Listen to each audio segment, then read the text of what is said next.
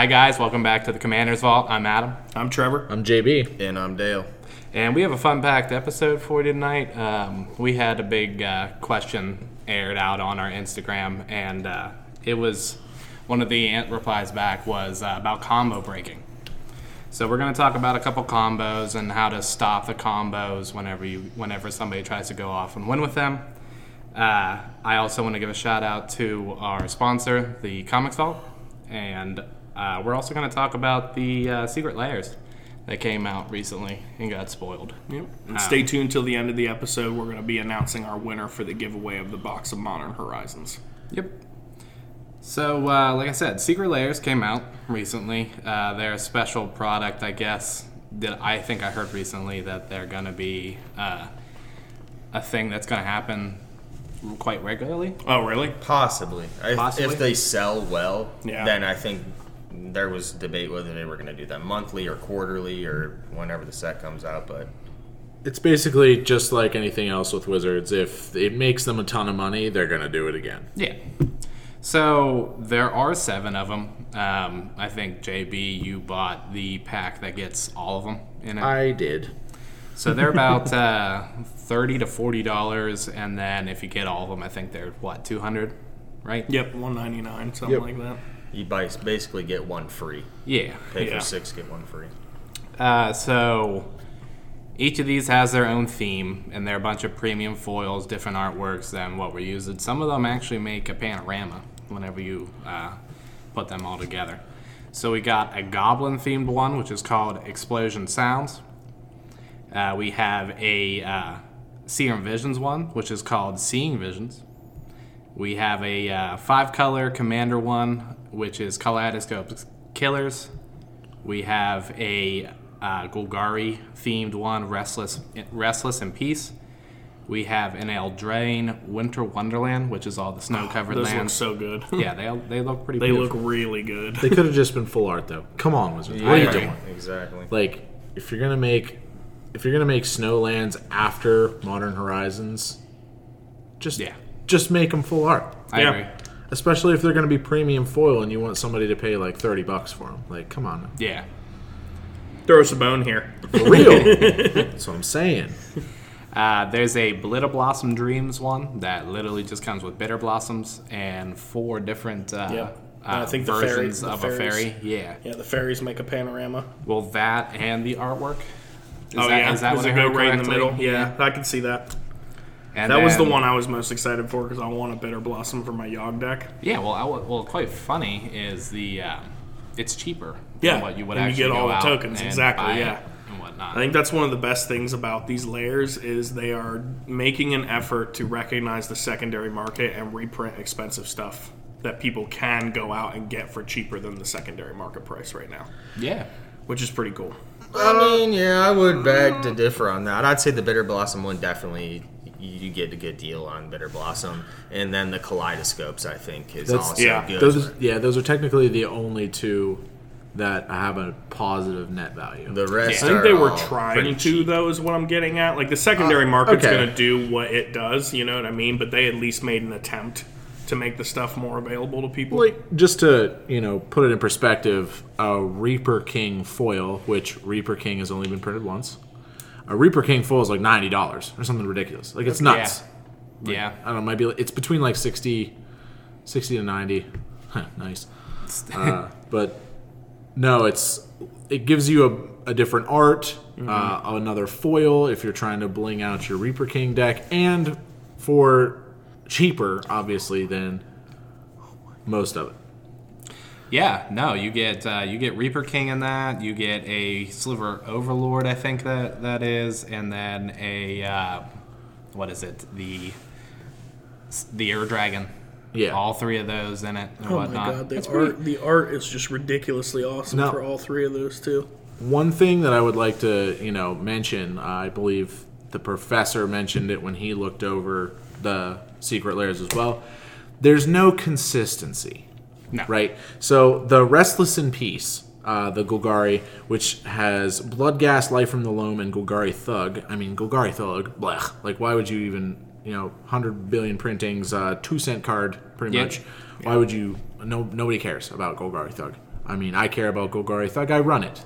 But Yeah. did I need a premium version of it? Not really. No. You know, if I'm going to pay $29.99, I want one of the cards to not be Golgari Thug. Pretty plain and simple. Yeah. Yeah. But the Restless in Peace aren't foil. Oh, really? Yeah, they're non-foils. I did Yeah. not know that. They are non-foils, and if you're going to try and, clap me with a $30 price tag for 3 cards, I would, and you're going to give me a Golgari Thug, at least make it an alt art foil. Yeah, for so sure. that it's like, A little value back. yeah, I don't understand, I mean, like, it's still like you get 3 new arts, it's a limited print run, it's print to demand, so whatever they, however many they sell in this opening bit will be how many they print. And that's just, Well, what it is. here's my thing on that. Is Golgari Thug like in any 60 card decks that are like playable? Because like a lot of the pros are not wanting foils. Like the Eldraine extended arts, the non-foil versions of those are going to be seeing play a lot more than the foils. Cause they Yeah, don't the foils curl. don't curl. So- Yeah, or the non-foils don't curl, so you're not, being asked to change your So deck I don't know. sleeves But This is or Commander. something, What are you like- going to do? Call a judge on me? Like, Yeah, get That's outta here. fair. Like, That's true. for I think us, it's Golgari. blame. Yeah. I think Golgari Thug though is played in dredge decks, isn't he? Like in modern yeah, and stuff like that. I mean, it's not that I'm Well, I'm not saying. he was just asking like, are there 60 card decks that play it? Yeah. I think it is played in modern. So maybe that's the something. modern players want Yeah. a non-foil. I'm pretty flashy stoked for that version. Bloodghast. I'm kind of sad he's not foil, but that's okay. Right, that's what I mean. Like, why Yeah. would you print this really sick looking art and, also charge me a lot of money for it Yeah. and it not be foil? That Like, life you from could have home. just easily made it foil. That was good, Especially too. with those, because just look at them. You know if those are Oh, foil. dude, if they'd that was be- a foil, they would pop. Yeah. Yeah. I mean, you're getting most of your value back. You may not be getting the exact 30, but Life I at mean- Home is $20 almost. And Bloodghast are as well. Bloodghast, So like, yeah. Yeah, Bloodghast even- is like, 10. they're like 18 to 20. I don't think they are anymore. No? No, not since Hogat got the hammer. Oh yeah, I do know. I got mine for 10, but it was also because it was a little beat up. Yeah. But I mean, Thank you, Adam. like there's just a lot of things that I see that could have been done differently, and Yeah. a lot of my points that I would say on that are echoed a lot Yeah. in other Yeah. content creators, and I just like, I'm not gonna lie, I bought the bundle, Yeah, like I got the bundle. I am a slave to the cardboard crack. Just as much as anybody else, I might not even crack open explosion sounds. I don't care about I goblins. wouldn't open any of them unless you're going to use them and keep the Well- rest sealed. See, for me, I would definitely be cracking the Serum Visions one open The because Serum those are Visions. just beautiful, dude. Like, I have 4 different decks that run Serum Visions. I need one of each of those for each deck, man. Like those are beautiful. The arts are insane for the Serum Visions. Christina Calanta did my favorite one. It's the third one. It's the all-seeing eye in Oh, the center yeah. with the potion. And I was just like, oh my goodness, that is insane. I love all of them. Yeah, I like them all. I think my favorite one is the one by I can't even tell what the artist's name is on that. I mean, It's the last one on Mythic Spoiler for anybody who's following along DXTR. on Mythic Spoiler there. I think it's cool that they went and did 4 different artworks and whatnot. However, I'm a little disappointed that it's the same card of all 4 iterations. I think you should put Brainstorm in there should be one of them. Ponder should be Ponder, in there. yep. Preordained should be in there. That'd have been Give me cool to different do all artworks 4 of Yeah, those. give Yeah. me different artworks of those. Maybe give me Opt if you're trying to get the same price tag and whatnot, like JB was talking about for Restless in Peace. Maybe what's the other one? Sleight of Hand if you're really pulling for stuff. I don't know. I was a little disappointed that 4 of them had to be the same thing. Or one of them was all the same thing. And same with the goblins. You get Goblin King. Yeah, that's a big goblin card for Commander and whatnot. Pile Driver, same deal. Bushwhacker, we're starting to fall off. Sharpshooter, again, we're starting to fall off. And, At least Sharpshooter's combo. I was piece. just gonna say the same thing. At least Yeah. that one is a combo. I'll take the Bushwhacker too for Prosh. Yeah, no, I get that. I mean, there's niche. I get what you're saying. I'm not arguing your point. I'd take the Bushwhacker, but other than that, yeah, for me the pack is trash. I think, like, honestly, the one that disappoints me the most is the Cats one. Yeah. And then, Yeah. the last one. Just absolute. As far as looking at the sheer value of it, trash. There is no Yeah. value. Yeah. I mean, For a lot of the people who love cats and like to build tribal cats, I mean, yeah, it's cool. Yeah, You for get sure. some cool arts for Yeah, your for stuff, sure. but yeah, value-wise, it's I think that I'm trying to remember which two. There's two that are $40. It's $39.99 plus shipping. I think it's the Kaleidoscope Killers and then... The Cats. Is it the Cats? I think so. Is it Yeah. the Cats? Really, that's surprising. I I honestly could see it being. I could see it can't being the remember, land honestly. pack, yeah, because the lands those are going to fetch a price. They're going to be nice. Dude, why would they print one of each and only one in this secret lair? They're lands, Wizards. Just print a playset of them. Yeah, You know, you give me 16 lands for $30. You know, I just don't. yeah, but you could go out and buy 38 secret layers for that to get your land I hate base. I hate you. Dale secretly works for WotC R&D. Yeah. Yeah, I mean, a little underwhelming to me. I think they're cool. It's a good idea. I hope they do it does very well, and maybe that gets them an itch to do some more. And hopefully they do better the next time. Obviously, it's not going to get everybody's fancy into this product and stuff like that. But I think they just could have done better. I don't know. Well, I think too that now that some people have got their hands on them and opened them up, and it's been revealed that they're all going to include a random stained glass planeswalker in Yep. them, that For the first print run. that is going to make the values fluctuate extremely, because some of the planeswalkers are obviously, you know, $2 cards or whatnot, but some of them are going to catch a fine You price. can hit Time Rattler. So Yeah. You know, as a Basically, as a the ones that are random. going to be worth money are going to be the Lily and the Teferi. like that right there for me is going to be, if you are buying these like the bundle like you did or multiples of them, just open the ones that you want to play with and leave the rest sealed, because eventually the prices on them sealed products are going to go up, just because people are going to treat it as like, oh wow, there's a lottery random cards, chance yep. you can get in a lottery card, you know. So I did hear, and I could be wrong, I'd be gladly corrected on this, but I did hear that the Cat one gets the Ajani Stained Glass Planeswalker, period. The Yeah. Serum Vision one gets Ashiok, period. The rest are random, though. well, I hope not. Like, I saw one dude's opening. It was a picture that I think was circulating pretty regularly around Facebook, with somebody with all 7 of theirs opened. Yeah, with and the Planeswalker sitting on each pile. I think he had the Ashiok, the Tameo. it was the Ashiok, 2 Tamios. He got a Tameo out of 2 different packs in the picture I saw. That'd be Yeah, so 2 maximum Tamios. suck. Yeah, 2 Tamios, Ashiok, a Johnny. I think Chandra came with the one of the Chandras came with the goblins, and I can't remember what else there was there, but yeah, 2 Tamios, which is not awesome. Yeah, no. I mean, me, quite personally, I'd be excited if I got Ashiok. Oh, yeah, for I sure. would get our Yeah. set. I want the Bitter Blossom pack and the Serum Visions pack. Those are really the only 2 that I'm interested in. And I don't even know what I would do with either of those. I mean, I know use the exactly Serum what I would Visions, do with but the Serum Visions pack. Yeah. I have a promo of the Serum Visions, like Yeah. the Serum Visions Friday night promo. So like, it's just I like that one. Well, yeah, but you only have one. You know what I mean? I know you, Mr. Blue player. You've got plenty of decks that run Serum Visions. No, I mean I only have one that runs Serum Visions. Really? And that's Mizzix. See, you know what's interesting is I actually don't run Serum Visions in any of mine. I'm an Opt fan over Yeah. Serum Visions, but if I got those promos, I'd be like, I'm going to have to tuck these in. But isn't Serum Visions like a 60 card Staple. Yeah. staple? So you Yeah. don't necessarily want 4 different versions of that card in your deck, because then the Yeah, if players someone can thought see seizes that you, yeah. casted this one already, and now they Know you how have many another you one. have left, yeah. You'd rather just have all 4 of the same art. Yeah, for hyper competitive play, I can see where it would be like maybe a downer, but for blinging out commander decks, Yeah. I think they're great. Oh yeah. We're not called the 60 card vault, Dale. I know. Called the Commander's vault. But yeah, I think that about wraps it up for Secret Yeah, Lair. pretty I mean, much. Overall, cool idea. I think the fact that they added the lottery cards into the packs makes it a lot better.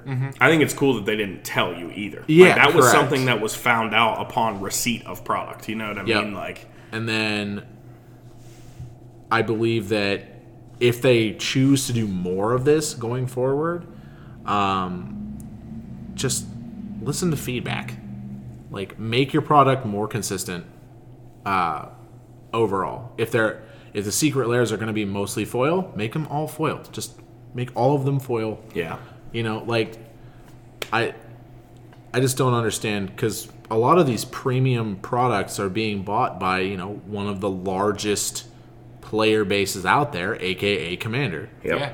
You know, if these Command Fests haven't proven anything, if the success of the Brawl decks and the Commander decks haven't proven anything, it's that we're massive. Our entire community is just huge. Well, you got to think the people who play Standard and Modern probably also play Commander too on Yeah. the side. You know what I mean? So yeah, it's a format played by everybody for the most part. Yeah, if it takes nothing comparatively to a standard deck or modern deck to build a commander deck. You know, we were even talking about doing a budget challenge, $25 decks. Yeah. You know, and just having Yeah. Quite honestly, 25 is hard in Commander, but like even 50 is just something that would be easy to do and be fun to do. 25. We're doing 25. Okay. I'm just gonna have Ashling the Pilgrim, 1 fetch land. That's gonna be my $25, and 99 mounts, or All right. 98 mounts. That sounds like a plan. Well, yeah, let's move on to the bulk of the episode and talk about breaking some of these combos. Yeah. Yeah.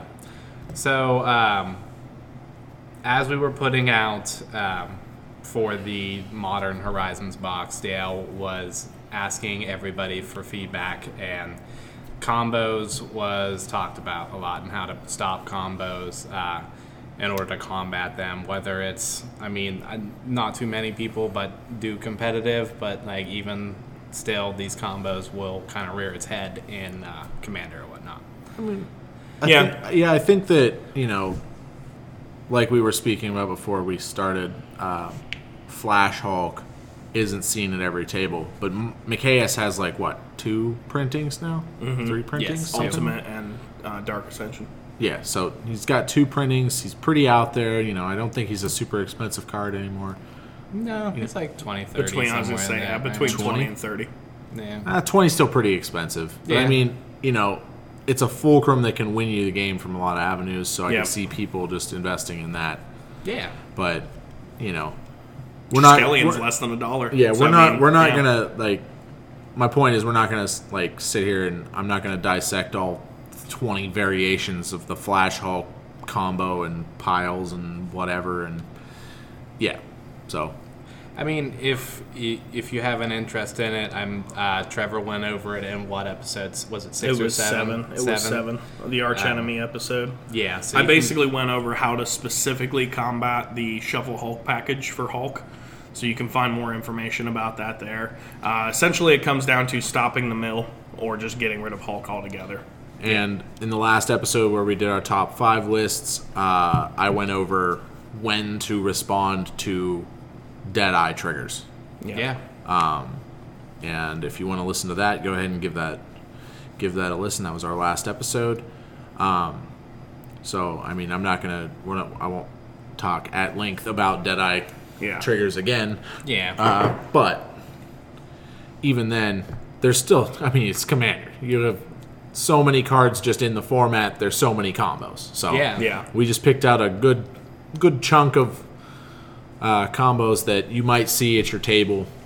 And in fact, if you have a combo that's dominating your play group, you know, shoot us a message at maybe we Commander's can Vault address it. Instagram or the Facebook page, and we'll, I'd be happy to dissect it with these guys and tell you how to destroy it. You know, Yeah. We could have spent probably a whole episode going over just combos you'll find in a Yawgmoth deck.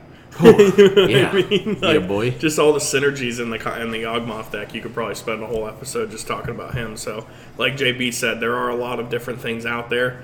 We just kind of brainstormed a few with all different levels of power. For example, that we've got, a CEDH combo on there, but the rest are pretty much stuff that you'll see at regular play. Well, since you guys are talking about a Yawgmoth combo, what's a common combo that you guys come across? Maybe these guys have seen? Well, Bolus's Citadel, Aetherflux. Yeah. I think Sensei's Top / Necropotence. Exactly. I think one of the biggest, discretions that we need to make, not discretions, I don't know. Distinctions. Thank you. Yeah. Oh my God. So, the very important distinction that we need to make is the difference between a combo and a synergy. Yeah, yep. Yes. So Yawgmoth synergizes with Nest of Scarabs. Yes. It is a non-infinite, Yep. loop that you have to keep, doing Yeah. manually. But it doesn't win you the game. It's just very synergistic. They play off each other very well. Whereas Bolus's Citadel, Aetherflux Reservoir, and Sensei's Top can just win you the game flat out. Yeah. If you're unfamiliar with any of those cards, Bolus's Citadel is a 6-drop. It's a 3 black and 3. It's a legendary artifact that says you may look at the top card of your library at any time. You may cast the top card of your library by paying life equal to its converted mana cost. And then it has a tap effect that says, what is it? It's tap, sack, 10 permanents, yeah. and then deal 10 damage to target player. No, all players. Is it all I'm pretty players? it's Yeah. everybody. All opponents. All opponents. All opponents, yep. So, And then Aetherflux Reservoir, 4-drop artifact. Whenever you cast a spell, you gain life equal to the number of times you've cast a spell this turn. So if Aetherflux is your first spell of the turn, you don't gain any life, but after that you'll gain 2, then you'll gain 3. But it's a pseudo storm only for yourself. It doesn't take into account all the spells that are cast, just the stuff that you cast. So, and then it has the clause, it's an activated ability, pay 50 life, deal 50 damage to target creature or player. yep. And so starting at 40 life, if you can climb quickly to 51 life, you can kill somebody, at least one player at the table. But with Sensei's Top, which hopefully everybody knows, but again, it's a 1-drop artifact. For 1, you can look at the top 3 cards of your library, put them back in any order, and then tap, draw a card, put Sensei's Top on top of your library. So you can sort of use the Sensei's Top to dig. You want to use its look ability if you can. You want to use the draw ability to kind of wade through like lands, for example, that you might not be able to play with Bolus's Citadel. So just as an example, if I look at the top 3 and, one of them is a good card, okay, I put that on top, I cast it with Bolus's Citadel. Now I need to dig through 2 lands, so I'm going to tap and draw a card with the Sensei's Top. It is now on top. I'll pay 1 life to recast the Sensei's Top, and you can rinse and repeat that to dig through the stuff that you don't want to cast. And that's basically it. And with Aetherflux on board, every time you're casting that Sensei's Top, you're going to gain 1 more life. So it'll be 3 life, 4 life. So would you say a way that I could stop that would be once the top goes back on top of your library, say I'm playing green, and I could cast... No, that wouldn't work because it would be a sorcery You can speed. to activate the top, you have to tap it. You can K-grip or Krozen Grip, which is a green instant. It's 2 and a green. It has a very particular ability. Ability that is split second, which means that nothing can go on the stack on top of it. While it's on the stack. Correct. Yep. Except for mana abilities. It's like a $2 or $3 card. I highly recommend that if you're playing green, you make the investment. It's great. You want to make blue players cry when you're blowing up their stuff? Yeah. Because they can't react to it. Yep. It's great. Adam sheds a tear. Yeah. But Krozen Gripping on the top is the surefire way to get rid of it Yep. every time. Hell, you could K-grip the Bolus's Citadel, too. Or the Aetherflux, for that matter. But honestly, I think the best bet in order to stop that whole combo is to stop the Aetherflux Reservoir, is to blow up the Aetherflux Reservoir, because that's what's You're not netting fueling you. them. Yeah. Then the Bolus's Citadel isn't being fueled by the Aetherflux. Yeah. I don't know. There's really no... Because good. then you can go and get, you can go get Necropotence. Necropotence Yeah. and do the same thing. For me, if I was going to blow up one thing, it would be the Bolas' Citadel. Yeah. Bolas' Citadel, too strong. Yeah. I've gushed over it in like, Many episodes. a few episodes. Towards yeah, the beginning it's of our- fantastic. yeah. Great card. If you just need a one and done, Band-Aid it, go ahead and just chuck it in the bin. Yep. Destroy Bolas' Citadel is what Yeah. I would say. So if you're running green, you could do that. If you're Because, none of if what you're the- in a color, say that's not green, you could run the Red. 7-drop colorless instant speed Scour. exile scour from existence. Scour from Existence. You could run that. And You could. Yep. exile. Yep, one of those exile the pieces. Bolas' Citadel. There's no way to recur it. You know what I mean? Yep. I can't tell you how many times I've climbed back to a win with a Bolas' Citadel out, and I was under 10 life. Like, it is definitely the powerhouse of that little combo. Absolutely. So getting rid of the Bolas' Citadel is where it's at. Yeah. And within the same deck, but also in many other decks, because it is technically a mono black combo, is Machias the Unhallowed and any combination of Triskelion or Walking Ballista With a sack outlet. with a sack. There's still the main two pieces. Yep. And then there's one more, and it's Mephidros Vampire that you can use. Oh, interesting. Tell I me actually about the don't even know vampire. that one, yeah. Yeah, give me 2 seconds, and I will show you what Mephidros Vampire is. While he's But, looking yeah. that up, let's talk about Machias and Triskelion. So, Adam, why don't you tell us about Mike? So, Mike, as we like to refer to him, is a 6-drop. What is he? 3 black and 3 colorless. Yep. He's a 6/6. He has Intimidate stamped on him. And he has, whenever a human deals combat damage to you as a Destroy it. player, destroy it, and then all non-human creatures gain Undying and +1/+1. So with Your your creatures. Your creature. So Triskelion is a 6-drop. It is a 0/0/0, right? Or is it a 1/1? Triskelion's a 3/3, I believe. It's a 0/0 that enters with 3+1 There we counters go. on it, Yeah. Yep. No, right? it's a We're 1. just gonna look at it.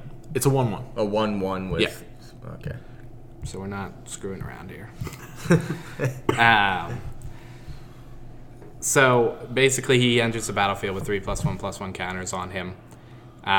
In order to get the combo going, you use a counter. You ping, let's say me and Dale are sitting across from each other. I'm going to ping Dale twice.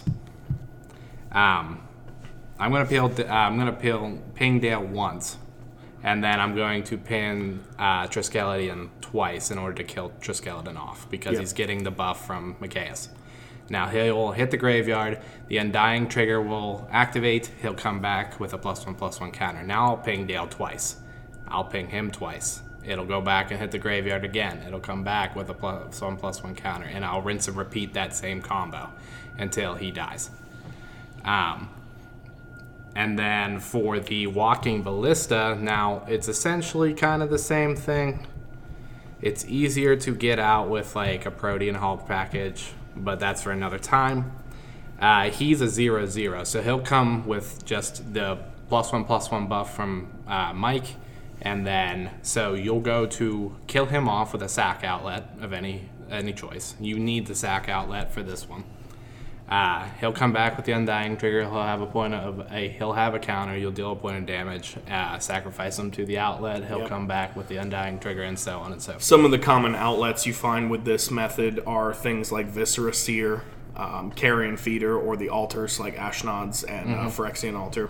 Getting mana out of it is nice. Yes. The nice thing about this too is you can actually pay nothing for the Walking Ballista, so you can just have the 6 black you need for Machias, have your outlet out, and literally pay nothing for the Ballista because he's going to come in automatically with a 1/1 counter on or a +1/+1 on him from Machias, and then you just ping him. All right. So now when's going to be the proper time to respond to these combos to stop them? So for Triskelion, I think like we were talking about earlier, the best time is to try and blow it up on the first ping. Yes. So the first time a counter is removed, you're going to want to Crows and Grip the Triskelion. Crows and Grip is really, honestly, the only removal spell I think that really works for this because of the split second. Because if I go to Beast within the Triskelion, the active player who is trying to Mikaeus Triskelion combo can just, in response, continue pinging things. You can kill it on the first ping with a K grip, Yes. or you can kill it on the last ping with a Nature's Claim. Right? Is that it? Well, one would still come back from Undying.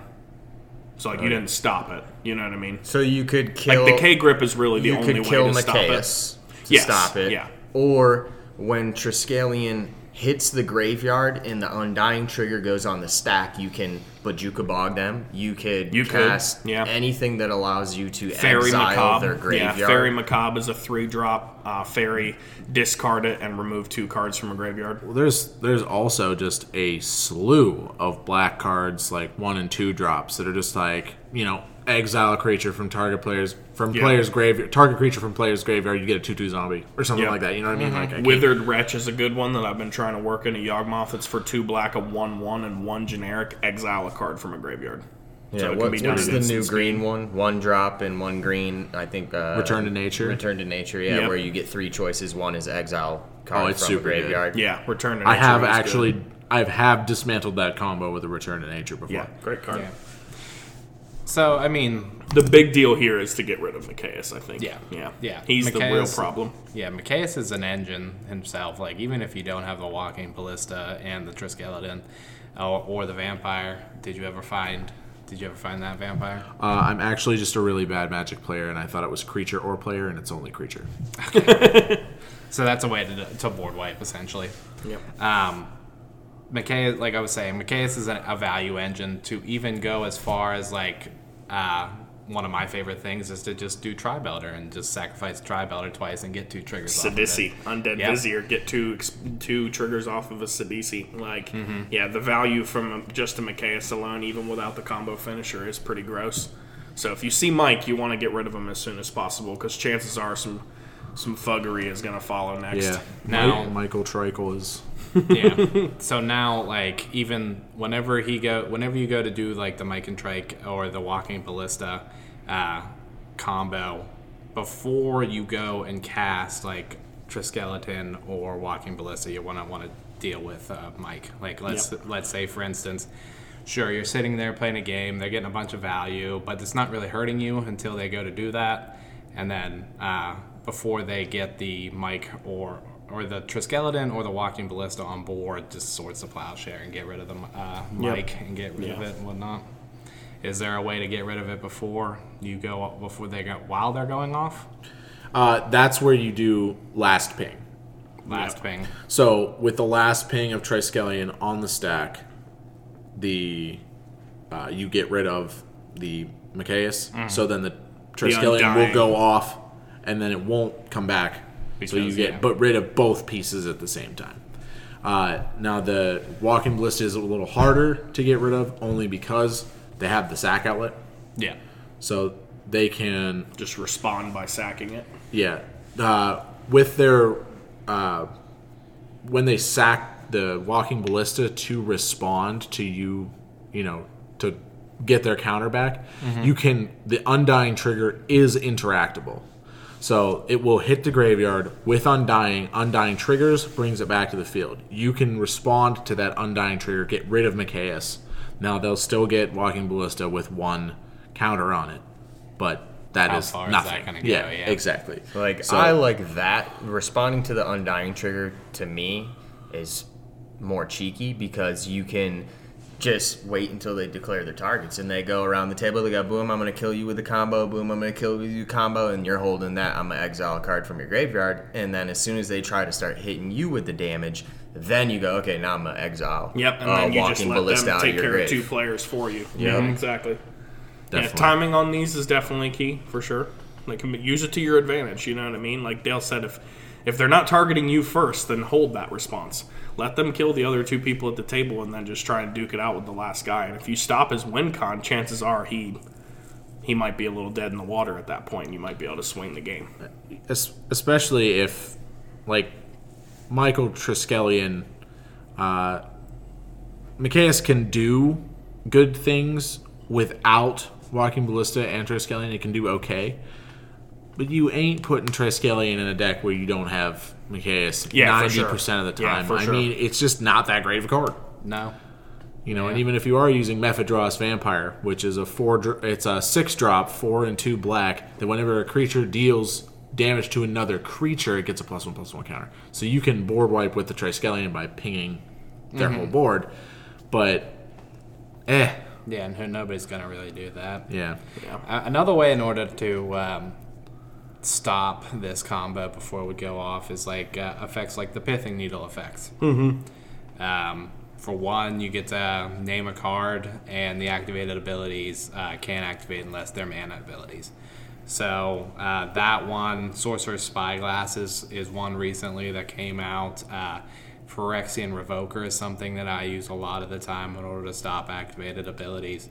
That'll kind of just shut them off in order for them to not even be able to do that. You want to choose the Triskelion or the Walking Ballista in that instance, too. Choosing Mikaeus does you nothing because none of his abilities are activated on his card. Yeah, they're just static. Now, on the other side, I will say that if you're playing the combo and you're trying to win, don't go around the table and be like, I'm just going to put all the damage at you and kill you, and then you. Just go, I'm going to ping you for damage, then I'm going to ping you, and then I'm going to ping you, and then just do that way. Like that way people between don't the players. hold You their kind of response. force their responses, All right. Yeah, I think we've talked I've talked enough about Mike and Trike. If you guys have any additional questions, though, definitely reach out on Instagram or at the Facebook page.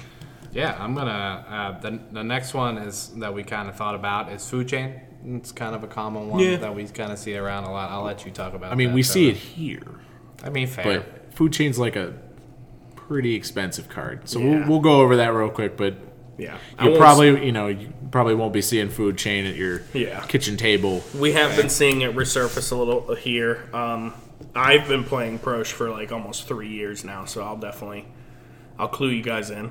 The more competitive your meta is, the more likely you'll see. Yeah. Stuff So like this was our one CEDH choice for combos and stuff like that. You never know. You might sit down at the table with some guy who's just a doucher and wants to pub stomp the table, and he pulls his Food Chain Prosh deck out against a bunch of casual decks. So this will help.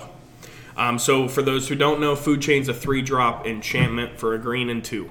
Exile target creature. And then you add mana to your mana pool equal to X plus 1, where X is the converted mana cost of the creature, and it's only of one color. So the way it works with Prosh is, let's say it's the first time I've cast Prosh. Just as a quick heads up for Prosh, whenever you cast him, you create X 0/1 Kobold tokens, where X is the amount of mana that was spent to cast him. So innately, you're going to get more Kobolds the more times you cast Prosh due to commander tax. So the first time you're going to get 6, since he's a 6-drop. The next time you'll get 8, so on and so forth, based on the tax. Now, the way the Food Chain combo with him works, at least for the mana portion of this, to get infinite mana, is you want to exile Prosh to Food Chain to get 7 black. Since, like I said, it's X plus 1, so you'll get 6 plus 1 of black. Then sack a Kobold for a red, a Kobold for a green, and you've got enough mana to recast Prosh again. The next time, you just sack 2 more additional tokens to cover the extra tax, and you will always be mana positive. Now, there is a caveat on Food Chain. You can only spend this infinite mana to cast creature spells. So having a Walking Ballista in your hand after you get all the mana with that is really nice. Just have an infinitely fat Ballista and ping everybody to death. Having Perforos out on board or an Impact Tremors will do it just sheerly by performing the combo, because all the ETBs from the Prosh and the Kobolds will kill everybody at the table. Conversely, you can do infinite death triggers with something like Blood Artist or Zulaport Cutthroat out, because Prosh has a sack outlet stapled on him. So for sack a creature, Prosh gets +1/+0 until end of turn. Haste enabler. Yep, a haste enabler like Goblin Bushwhacker or something like that. Yeah. So basically, the way you want to stop this is to just blow Food Chain up. I mean, it's pretty straightforward. If you just get rid of Food Chain, it sort of stops the combo altogether. It's a relatively simple thing to do. You can, you can try and keep people from casting Prosh, or just like keep blowing him up, so that way it makes it harder for them to cast him. Typically, people who are playing this combo are trying to jam Prosh out as quickly as possible. So, if you can blow him up really fast early game, it's going to be harder for them to cast him again. Are people actually trying to cast Prosh before they have the food chain? I do sometimes, because he still can, like, if for some reason I feel like Adam is holding responses for my food chain, I can still try and go Prosh beats with him. Recently, like, I have Fecundity in my deck, which is a 3-drop enchantment. Whenever a creature dies, that creature's controller draws a card. So sometimes I like to just cast him just to try and dig a little with something like that out. Okay. It's not optimal to do it. Like, Prosh is actually plan C in most combo Prosh decks. You want to try and get Squee or Eternal Scourge out and do the loop that way, because they cost 3, whereas Prosh costs 6. So a lot of your like nugget creatures, like Dark Confidant, Dockside Extortionist, people like, or cards like that you're going to run as your utility creatures, will sack for 3 food chain mana to allow you to cast Squee and Eternal Scourge, either from exile or from your hand or something like that. So Gotcha. but still, the big deal here is to get rid of food chain. That is the crux point. They can still beat you. Like, I can still beat you without a food chain. That's no problem. I run backups for that sort of thing. But yeah, like, permanently removing the food chain is where it's at. It really is that simple, honestly. Again, Crows and Grip, great card. It'll keep them from being able to, in response, continue the combo. Because with most things, this is an instant speed interaction. So if you go to simply Beast Within my food chain, I can just respond by continuing to exile my creatures for mana. And if I have... Can you respond to the next Prosh cast? Oh, yeah, you The can... next? Yeah. Like, they cast the Eternal Scourge Yep. on the stack, blow up the food chain. Yep. That will... If you're doing it with Prosh, you still have the Kobolds. Yeah, because to the get Kobolds come in on cast. To get the mana, Yep. yeah, you'll still have the Kobolds to Yeah. cast or to get rid of for mana. But I think responding to one of those Crux creatures, Yep. casting, will allow you to get a good response for the Yeah, food because if that creature, for example, if it was Squee or Eternal Scourge, if that creature hasn't entered the battlefield yet and you blow food chain up, then I can't in response do that because the creature's not on board. So yeah, that's actually a good point. I didn't really think about that. While the creature that the player who's running the combo is using is not on board, either in exile or whatever, what have you, in their hand, in the command zone, what have you, that's when you want to blow food chain up. That's another good opportunity. If it hasn't been stressed enough, Crows and Grip, great card. I would just definitely invest in a Crows and Grip. Yep, $2. It's been printed a whole lot. And a lot of those creatures, Eternal Scourge. What's the power toughness of Eternal Scourge? It's a I think it's 3/3. like a 3, yeah. Is it a 3/3? Yeah, Squee is like a 2/1 or a 1/1, but Eternal Scourge is a 3/3. And so, like, if you're playing against someone who's trying to combo off with Squee and you play Sudden Shock, Sudden Shock is basically the card Shock, which is deal 2 damage to target creature or player, with Split Second. With Split Second, Isn't it a 2-drop So, or whatever? so overarching over the Crows and Grip, Split Second, great mechanic. Yeah. Just fantastic. It's a super Exactly. powerful mechanic that I don't think it we'll really ever is. see again. Well, We no, did just we see it again. We did Yeah. just see it again, yeah. Forgot about that. I did too, actually. Well, That's great. That's the thing about most of these combos that we're going to talk about is that most of it is just knowing when to respond on the stack. And most of Exactly. the time, Yeah. it's just honestly just blowing it up. Yeah, honestly. Like, I hate to tell people to just counter it, but honestly, guys, just counter it. Like, that's where it's at. Like, If I'd you- say that green is probably the most efficient at stopping combos aside from blue and countering it, because green has Crows and Grip, and most combos rely on an Some kind of artifact, artifact or or an enchantment. enchantment. Yep. Yes. So, Yep. The next one we kind of have here is the Nim Deathmantle combo, and I know Dale's been talking about that recently a lot. this one's so pretty I'll let popular. Dale Travel talk Zombie about decks this run one. it a lot. yeah, I mean, that's a good segue too, because Prosh can combo with that as well. So basically, what you're gonna do is you're gonna have an sack outlet, preferably Ashnod's Altar that's going to give you 2 mana. You want an outlet that's going to give you mana when you sack a creature. And you're going to want a creature that enters the battlefield and creates at least, if you're running Ashnod's Altar, you're going to want something that creates at least 2 tokens along with it, like Grave Titan enters the battlefield, create 2 zombies. And you're going to want Nim Deathmantle on the battlefield.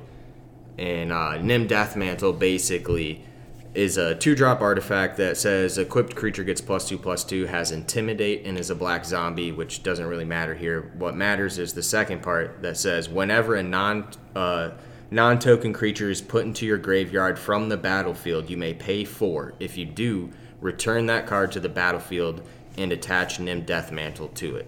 So what you're going to do is you're going to sack the 2 zombie tokens or the 2 Corvold tokens, whatever you want, to get the 4 mana to pay the equip cost or the effect cost on Nim Deathmantle, in which then you sack the Grave Titan or Prosh to the altar, get 2 more mana. You're going to use the 4 mana you got from sacking the 2 plus tokens to return Grave Titan or Prosh back to the battlefield with Nim Deathmantle equipped to it, creating the tokens, and then rinse and repeat over and over again. You're going to net like infinite mana or an infinite dudes, basically. Yeah, it's honestly a quite fun one. One that I ran in my zombie deck Yep. whenever I had it at a time. I did too. Yeah, just the sheer fact that you get to not just create infinite dudes, but create infinite mana. Or it's colorless, but hey, you get to do something. Yeah, with it you can eventually. still sink that into a walking ballista. Yeah. Or like I used Deranged Hermit and Deep Forest Druid, the new card that creates 4 squirrel tokens, and then I just create infinite squirrel tokens that way. With the Nim Deathmantle. Nice. Yep, Yeah. I do that one. I mean, literally any creature that ETBs and creates you more than 2 creatures, Yeah. and bam, you got infinite dudes and infinite mana. Now, And what Nim Deathmantle being an artifact can go in any color deck, which is pretty sweet. yeah. So now, I mean, besides Crows and Grip, what are some things to shut off this combo? I mean, Crows and Grip So is Crows and Grip's a really good card. Yeah, basically anything, again, that's going to probably be in green, red, or white, to where you can destroy the artifacts, destroy the sack outlet that they have that's netting them the mana. Like Ashnod's Altar is like key, so you're going to want to blow that up. Yeah, for sure. Or exile the creature, like exile Grave Titan. But even then, in response, you know, it's usually already sacked on the stack. So What you about just want to get rid of the altar. What about a disallow or a Stifle? A stifle effect whenever they go to activate the 4 to get it back? Yeah, that would Yeah, work. they would That do would it, work. That would do it. Yep. Yeah, and stifle is what, like not even a $2 card, maybe. Between 2 and 5, I think. Yeah, disallow I think is a $4 or $5 card, and I mean there's other things. Yeah, like Tail's Void End is Slime, Tail's a new End, card yeah. that came out recently, and that's not expensive at all. So yeah, I mean, like we've been saying, the K grip is a common theme here. There are several ways that you can go around about it, but yeah, K grip is buku. Again, We'll just enough, put it that- you we'll can just put it also that way. run any exile grave effect when Yep. it hits the Yep. graveyard before they can pay the 4 mana. You know, or once they pay the 4 mana in response, exile their graveyard. Yep. With most like of this that. stuff, like we said before, it's really about knowing how many triggers are a part of what's going on and when you can respond. So just be familiar with priority. Be familiar with the way priority works when abilities go on the stack, so that way you know when is your time to respond to these sorts of things. You know what I mean? Like, Honestly, the stack is the most complex thing to get in Magic. yep. It like when I first started playing Magic, I was like, I only have to care about these numbers Yeah. in the bottom right corner. Yeah, and stuff I like literally that. did not know what the stack was until I was like a year or 2 into playing Magic, and I've only been playing for like 4 years. so- yeah, like It's something that takes, some modicum of research, Yeah. or I will say like in the game learning when someone's clapping you with some ridiculous combo. Because they'll say like, well, while this is on the stack, I put this on the stack, and then that makes it infinite. Like the new Rouse Eric, Yeah. where he can combo with himself and a copy spell. Yep. And it's just like he infinitely copies one Yep. copy spell that copies the copy spell that copies the copy spell. Yeah, and deals then one kills you. damage. Yeah, deals one damage for each time that happens. Yeah, that's the nice thing about being what's referred to as the active player. So it being your turn is what that means. You can put as many things onto the stack as you'd like. It's just when you want to allow effects to start resolving is when priority starts passing to the next player. So, And quite honestly, I mean, this is just me personally, but until I started playing like competitive EDH and stuff like that, I didn't really care. yeah, no, it doesn't. Honestly, it does not come up that often unless Yeah. you're playing more combo-y stuff. Then the stack really matters. Yeah, whenever you're sitting like and you're playing casual Magic and you're just playing kitchen table, who cares who wins kind of deal. Like, let's see who can build the biggest wall and then try to break it kind of deal. It doesn't come up to as often. Exactly. Like in the first couple of years of me playing EDH and whatnot, like I said, I didn't care. It never really came up. Like most of the time, you won by just swinging dudes. Yeah, yep. and just winning. That Yeah, it was way. completely irrelevant. Yeah. And then as like the evolution of like me becoming a better player and stuff like that, that's when the stack really started to be more involved. And the more you understand the stack too, the more you can manipulate your plays. Oh, So yeah. like if you know when to put something on the stack, for example, or when to respond to something, it just makes for more optimal play. Yeah. And I mean, unless you guys want to do a rundown today, we can do an episode about the stack. Yeah, another day. we could definitely spend easily an hour talking about the stack and all Yeah. the intricacies and stuff like that. I mean, Um, if you guys want to find something that makes your head hurt, go research layering in Magic. That's one of probably the most intricate part of the rules is layers and how they affect the stack. I still don't understand it. That's the thing. The stack and the layering is what makes Magic the most complex game. Yep. Card game For sure. period.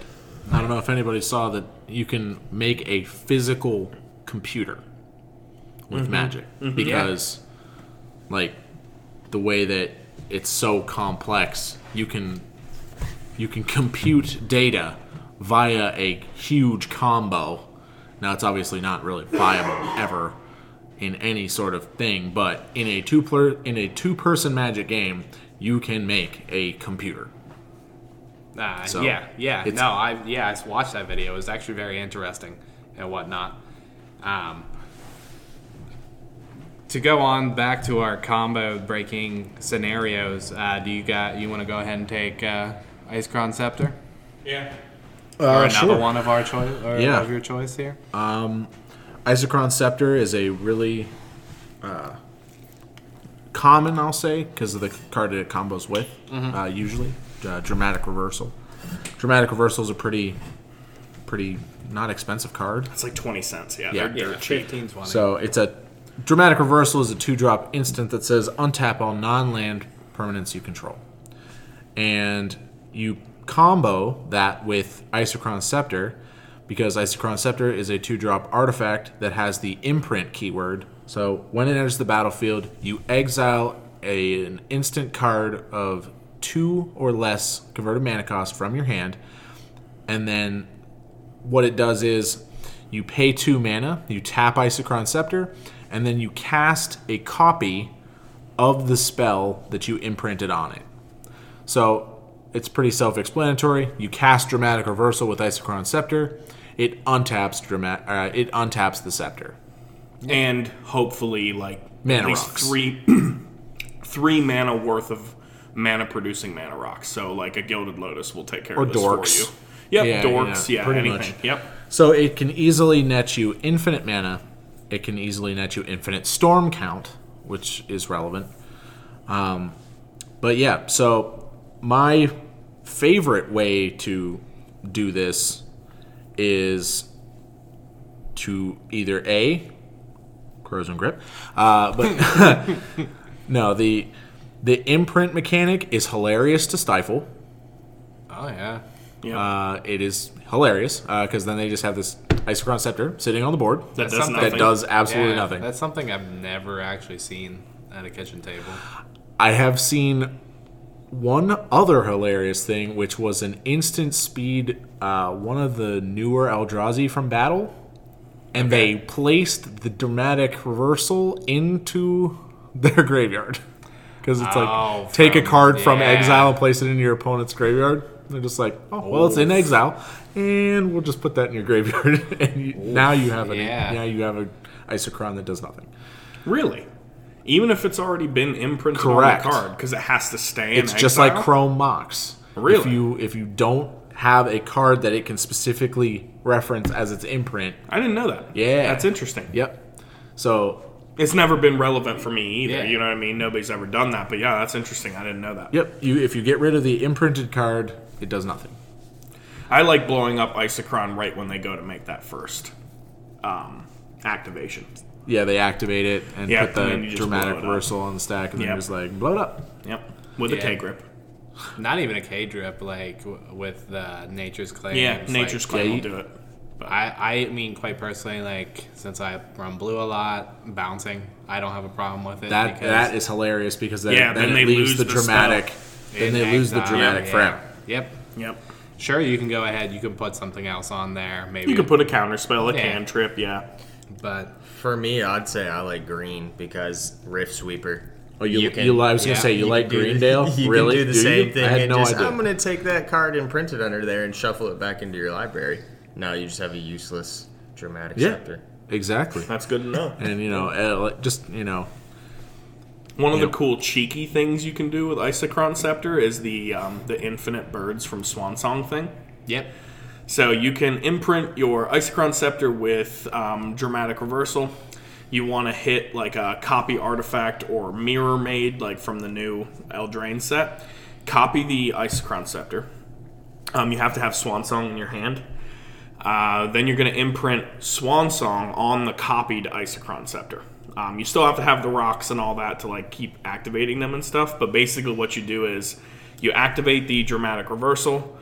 You counter it with your Swansong Isochron. Isn't that how it is? You want to cast something, and then you start that loop by targeting. Okay, the so thing cast like a that's brainstorm Yeah. or something like that, yeah. And then basically the way it works is you're going to continually just keep countering the stuff and get a bunch of birds. that's funny. Yeah, it's pretty sweet. Yeah. It's I mean, something these- that can be done. Like I used to do it. I've never pulled it off, but I could do it in my Arkham Daxon deck, pre-Paradox Engine ban, and I can do it in Urza as well.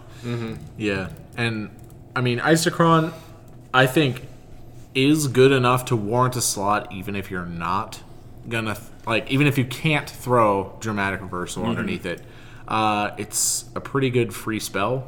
Yeah. You know, like I have this, one copy. There's a Final Fortune Yeah, yep.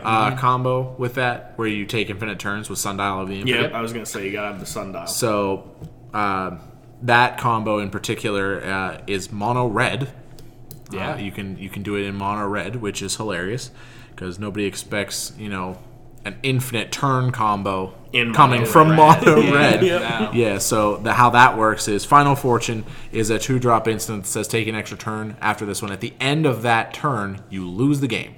So that is actually a delayed trigger that says when you would end the turn, this goes on the stack. Now, Sundial of the Infinite, I believe it's a 5-drop.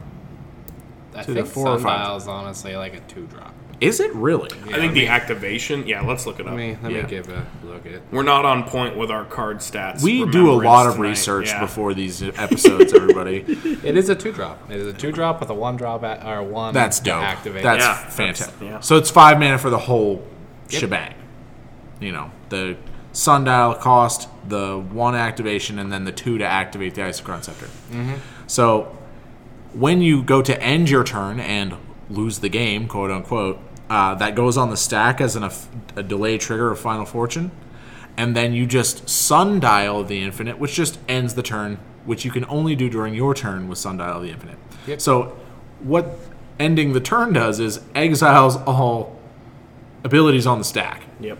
And because it's a delay trigger that only triggers once, it doesn't trigger on when you end your turn with Sundial. So then you don't die, and you get another turn. and you can continue that and take infinite turns in mono red, which is hilarious. Which is also something. I mean, yeah, like we said, it's something that you don't get to see very often, and it's something that honestly, I mean, me sitting down against a red player wouldn't expect. Yeah, I mean, if they are like Seething Song on turn whatever, if they're ritualing on, you could probably ritual this out on turn 2 or 3, depending on your rock situation in your hand. You could slap this down and just take infinite turns. Yeah, Just be like, pretty well, quickly. Super quick combo for mono red, and it's cheap. So, Yeah, I Cheap don't- money-wise, yeah, too. I The don't most- think any of those cards are The are most super expensive card is the Isochron Scepter, and they're only like a little over 10. So it's not like it's... If you're going to invest in something and you do want to spend a little more money on a card, Isochron's not a bad one. It can end you games in multiple different decks. Yep. But we have a couple more. I think the one that really matters to talk about still is something that's going to be seen very frequently is Labman. Yep. I wouldn't When to blow up Labman. Yeah, I wouldn't exactly call it a combo, but like it does say I win the game on the card. Yeah, and it's more. This is also more about just helping people stop other people from winning. You know what I mean? I think that's really what it's about. So knowing when to get the most effective, chance Yeah. of blowing up the Labman is pretty relevant because Labman's very common. And So they printed it downgraded to an uncommon. Yep. So it's available to pretty much anybody. yep, I think it's a $3 card tops. Yeah. Like- And the thing is, not only do you stop them from winning, you cause them to lose if you manage do to it get right. rid of Yep. the Labman. So as you're talking about it, when's the best time to blow up Labman? Well, there's a lot of factors that go into that. How have they drawn their whole deck? Is it a Doomsday situation where their Doomsday, which is a 3-drop black, is it an instant? It's a sorcery. It's a sorcery. It's a sorcery. Yeah, 3-drop black sorcery that allows them to basically get rid of their entire deck and graveyard and choose 5. See, I do a lot of research. 5 cards. I And- only know so well because I used to have a Cast Doomsday deck. Oh, okay. I've literally, out of all my combo decks, I've never played a Doomsday combo deck. Doomsday. Just a quick side note: to run the most efficient Doomsday pile, you need a Lion's Eye Diamond. Like you need one, and it's just not a card I ever wanted to buy at the time. Now that I'm into spending a little more, I could maybe consider it. But like, it's pretty.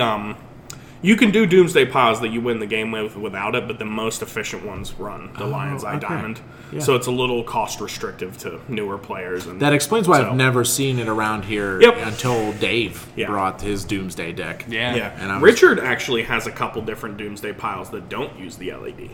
I Wow. mean, he even has an LED, but he like for example in his Una Queen of the Fae deck, he had a couple different ways to do it. They all pretty much involve the card Gush because it's a free Yeah, cantrip. Gush is you know the what I mean? draw So, spell. yep. Yeah. But yeah, so you're basically going to want to track how they're drawing the cards and then be able to respond by the removal of Labman when they're going to draw their final card that would be in their library. Now, you would want to get rid of the Labman if it's a Blue Sun Zenith situation where it's an instant speed. Blue Sun Zenith is 3 blue and X, which is target player draws X cards. So they can Blue Sun themselves if they have infinite mana, and in response to the Blue Sun for, they'll say something absurd, a million. yeah. Yeah, I Blue Sun myself for $1 million with Labman out. You would want to respond to that trigger Yes. or that cast. Yeah, because once it resolves, the game is over. The game is over. They will attempt to draw more cards than they have in their deck and will win the game because of Labman. It is uninteractable if you let that go. Resolve. Yep. There's no chance for you while Blue Sun is resolving to blow up the Labman. Now, Labman in a combo situation such as Hulk, like Flash Hulk, some of the Hulk decks have the final draw trigger coming off of, what's that wizard? Azami. Yeah. Coming off of Azami, where they can tap Azami or Labman, because he is a wizard, to draw the final card in their deck and that's a little harder to do because you have 2 triggers that you have to get rid of. I have firsthand experience with that. Adam used to run an Azami Labman win with that. What deck was that? That was Food Chain. Was it Tazri? That's what I thought. Yeah. So basically, he gets out the Azami, and all the time I would be like, okay, I blow up Labman. He's like, or he goes to tap Azami. And I'm like, okay, I blow Labman up with the tap of Azami on the stack. And he's like, okay, I'll just respond by tapping the Labman for a second draw trigger. So yeah, in that case, you basically need to get rid of both things. Sudden Shock. Yeah. Split Second. Welcome to the Commander's Vault, sponsored by Split Second, the mechanic. It's really good. It is really good. But no. So basically, you just want to lay out how they're drawing their cards, and that is the best time to check when they're blowing up Labman. Whether it's good or, just going to still lose you the game. Yeah. Essentially, if they still have an instant speed way to draw cards on the field that you can see, obviously you can't know what's in their hand. You can't know if they have a brainstorm or something like that. But based on the board state, if you can tell that they can draw cards at instant speed, you might have just already lost the game. You could try it, but you probably have already lost the game at that point. And quite honestly, this is probably one of the only combos tonight that green doesn't have a chance against. I don't recall any green spells that will destroy a creature. Fight them. I mean, yeah, but you have You could beast within. Yeah, you could but beast. never mind. Yeah, But still though, like it's no K grip, so it doesn't have split second. Not that K grip helps in this instance anyway, but I could just draw in response to the beast within potentially. So it's the green might be just the most ill-equipped to deal with it. You know what I mean? But it can be done. It just really, again, like JB said, it really depends on how they're drawing their cards. That's the number one, like, how do I deal with this? Because Magic is literally the most complex game on the planet. There's so many extraneous factors that say what you can or should not do, in any situation. And Labman is one of the most versatile cards. It's only 1 blue. It's 2 and a blue. Yep. And it can slot in any blue deck. I've even won in a mono black reanimator deck with somebody else's Labman. Yeah, how about it? Yep. Like I've reanimated their Labman. It's just a Deck, really good card. A lot of cards that say you win the game are usually pretty ridiculous. Like trying to get whatever their effect is pretty ridiculous.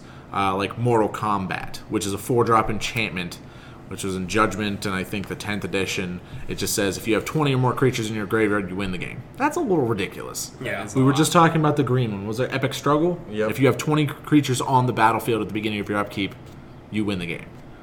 That's rough. That's hard to do. And if even Helix Pinnacle, if you got to sink 100 mana into Helix Pinnacle to win the game. there's it's a steep climb. There's so many cards that just say like, oh, if you do this, you win the game, or if you do this, they lose. Your opponents lose the game.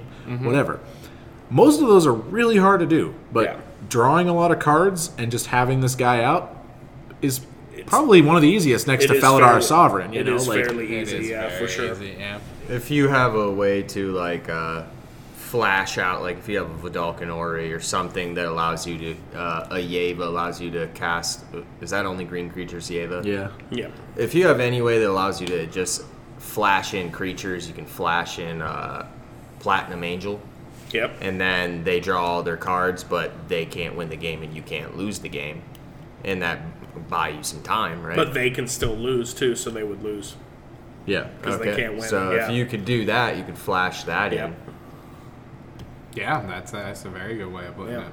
I always forget it. I sleep on Platinum Angel because it is something that you see more at casual tables. You don't really see that in the competitive honestly, level play. I can't remember the last Platinum Angel I've seen. It was from Dale for me for sure. He plays Platinum Angel pretty regularly. I think Duncan also plays Platinum Angel in like his correct deck.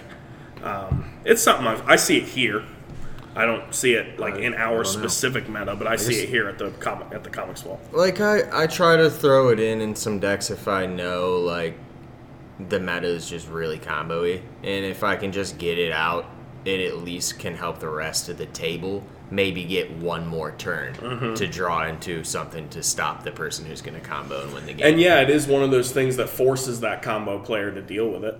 You know what I mean? Like, that's always really nice because then they have to expend resources to try and deal with this table while or to try and deal with this creature while the rest of the table is uniting against them. So, you know, they're combating this one permanent that's on board while 3 other players are like beaming them with a target, you know. I will say though that getting a lab man with, you know, if you're at the point in the game where they're draw a card win, that means they have a lot of cards in their hand, and they're gonna even if they don't have a Thought Vessel, Reliquary Tower, Spellbook, one of those effects, they're going to have like probably the 7 best cards in their deck for that situation in their hand. Yep. So it is still going to be hard, but not insurmountable. Yeah. Yeah, no, I would agree. Like, if somebody resolves an Enter the Infinite, you know, I'm like, Enter the Infinite is a ridiculously expensive card for converted mana cost, but it draws you your whole deck. Mm-hmm. You know, even if I, you know, have not a lot of responses or whatever, I still have all of them in my hand. Yeah. And that you know, back when I was just starting to play at a more, you know, synergistic level, and I was trying to do the show and tell or Academy Rector with Omniscience and then cast Enter the Infinite, I was still playing Lab Man. Like, you know, like Lab Man was always there. Yeah. You know, since original Innistrad. And even less wonky combos than that with just Leveler. Where you just remove your whole library from the game. I used to run that combo, and Leveler screwed me one time before I got a chance to put Labman out. And, like, I think, what was it? I think it was a Genesis Wave or whatever. And Leveler came out. No. Exiled my library. And I was like, immediately afterwards, like, well, this card's coming out. This can't happen again. So, yeah. I mean, we even had a situation where the new Jace won the game for another player. And, you know, I think that guy's going to be really mad if he listens to this because he's going to get flamed. But he took somebody else's turn. And with Mindslaver, right? Yeah, and that person had the new Jace on board, which I do not remember the full name of it, but it's Jace Wielder of Mysteries. That's right. From War. And his static ability is if you would draw in there no more cards in your library, you win the game instead. So the player whose turn he took control of had Leveler in hand, so he casts the Leveler. And then it's just like, well, I'm going to get you out of the game. And he pluses Jace, which is like mill 2 from somebody and draw a card. Somebody mills 2, yep, and you draw a card. So he won the game for the other player because it doesn't count if you win the game on their turn because you're taking their turn. That player still wins. Oh, man. I've never seen this shop just explode on somebody. That was so funny. You were sitting right next to it. I got to watch it happen. Right? I was playing against somebody, and we were both looking each other in the eyes with the most frantic look as he's like, oh, you're just going to lose the game. And he plays this card, and I'm like, oh, no.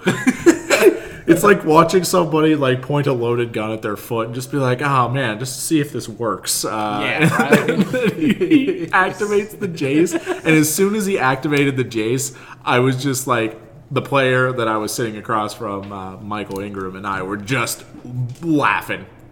I could not stop laughing. And then we were just like, you just won him the game.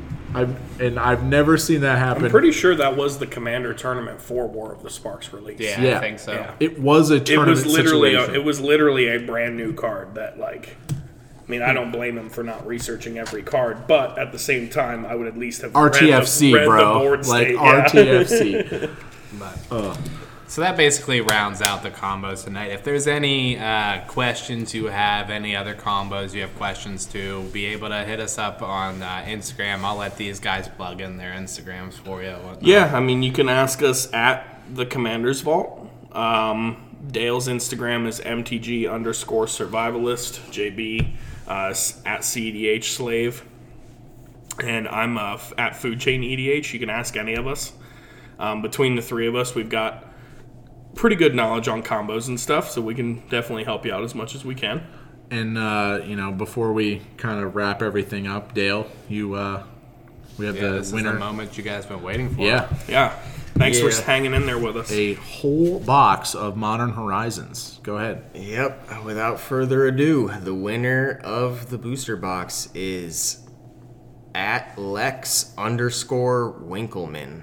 You are the lucky winner of a Modern Horizons booster box. Congrats. Yeah, congrats. Congrats. Man. Thanks for listening. Yeah, We thank you for appreciate listening. it a lot. Yeah, for everybody who entered into this giveaway, everybody who tunes into this podcast, I mean, definitely this show wouldn't happen without you guys. So Yeah. Yeah. Otherwise, we'd just be four nerds sitting in a room talking about EDH to ourselves. So It's nice too. We really enjoy, like, as soon as Dale told us that there was feedback and questions about like things that people wanted to see, we were all over it. So we're definitely community oriented. Like, please give us more suggestions. We would love to talk about things that help your play get better. Give our insight. Like, JB's been playing a long time here. We've all been playing for a decently good amount of time. So we've got answers to your questions, you know what I mean? And hell, like, if I don't know, maybe JB does, or if Dale doesn't, maybe I do, something like that, you know what I mean? So there's more than one or two people to bounce the ideas off of. definitely, and we are pretty much available to interact, even I'll totally hop yeah, on exactly, Instagram at work. for I don't real. care. On one last note too, me and JB are going to be at Command Fest DC. So yeah, definitely if you're going to be at that, look for us. We'll be there, and It's we'll next probably, week, isn't it? Yeah. I think it's like 9 days or something. Yeah, So, something like that. Sweet. That's Yeah, gonna look be for the guys sweet. in the Comics Vault hoodies. Yeah, we'll Be be down there repping. repping the squad. Definitely. But that's all we got for tonight, guys. Thanks for hanging out for the ride. Congrats. Again, we appreciate everything that you guys feedback to us, and we wish you continue feeding that to us and whatnot. Yeah. Congratulations again to at Lex Winkleman. Just shoot us a DM at the Commander's Vault or on Dale's page, MTG Survivalist, with your info so we can get this sent out to you as soon as possible. All right, have a good night, guys. Cheers. Thanks. Cheers. Bye.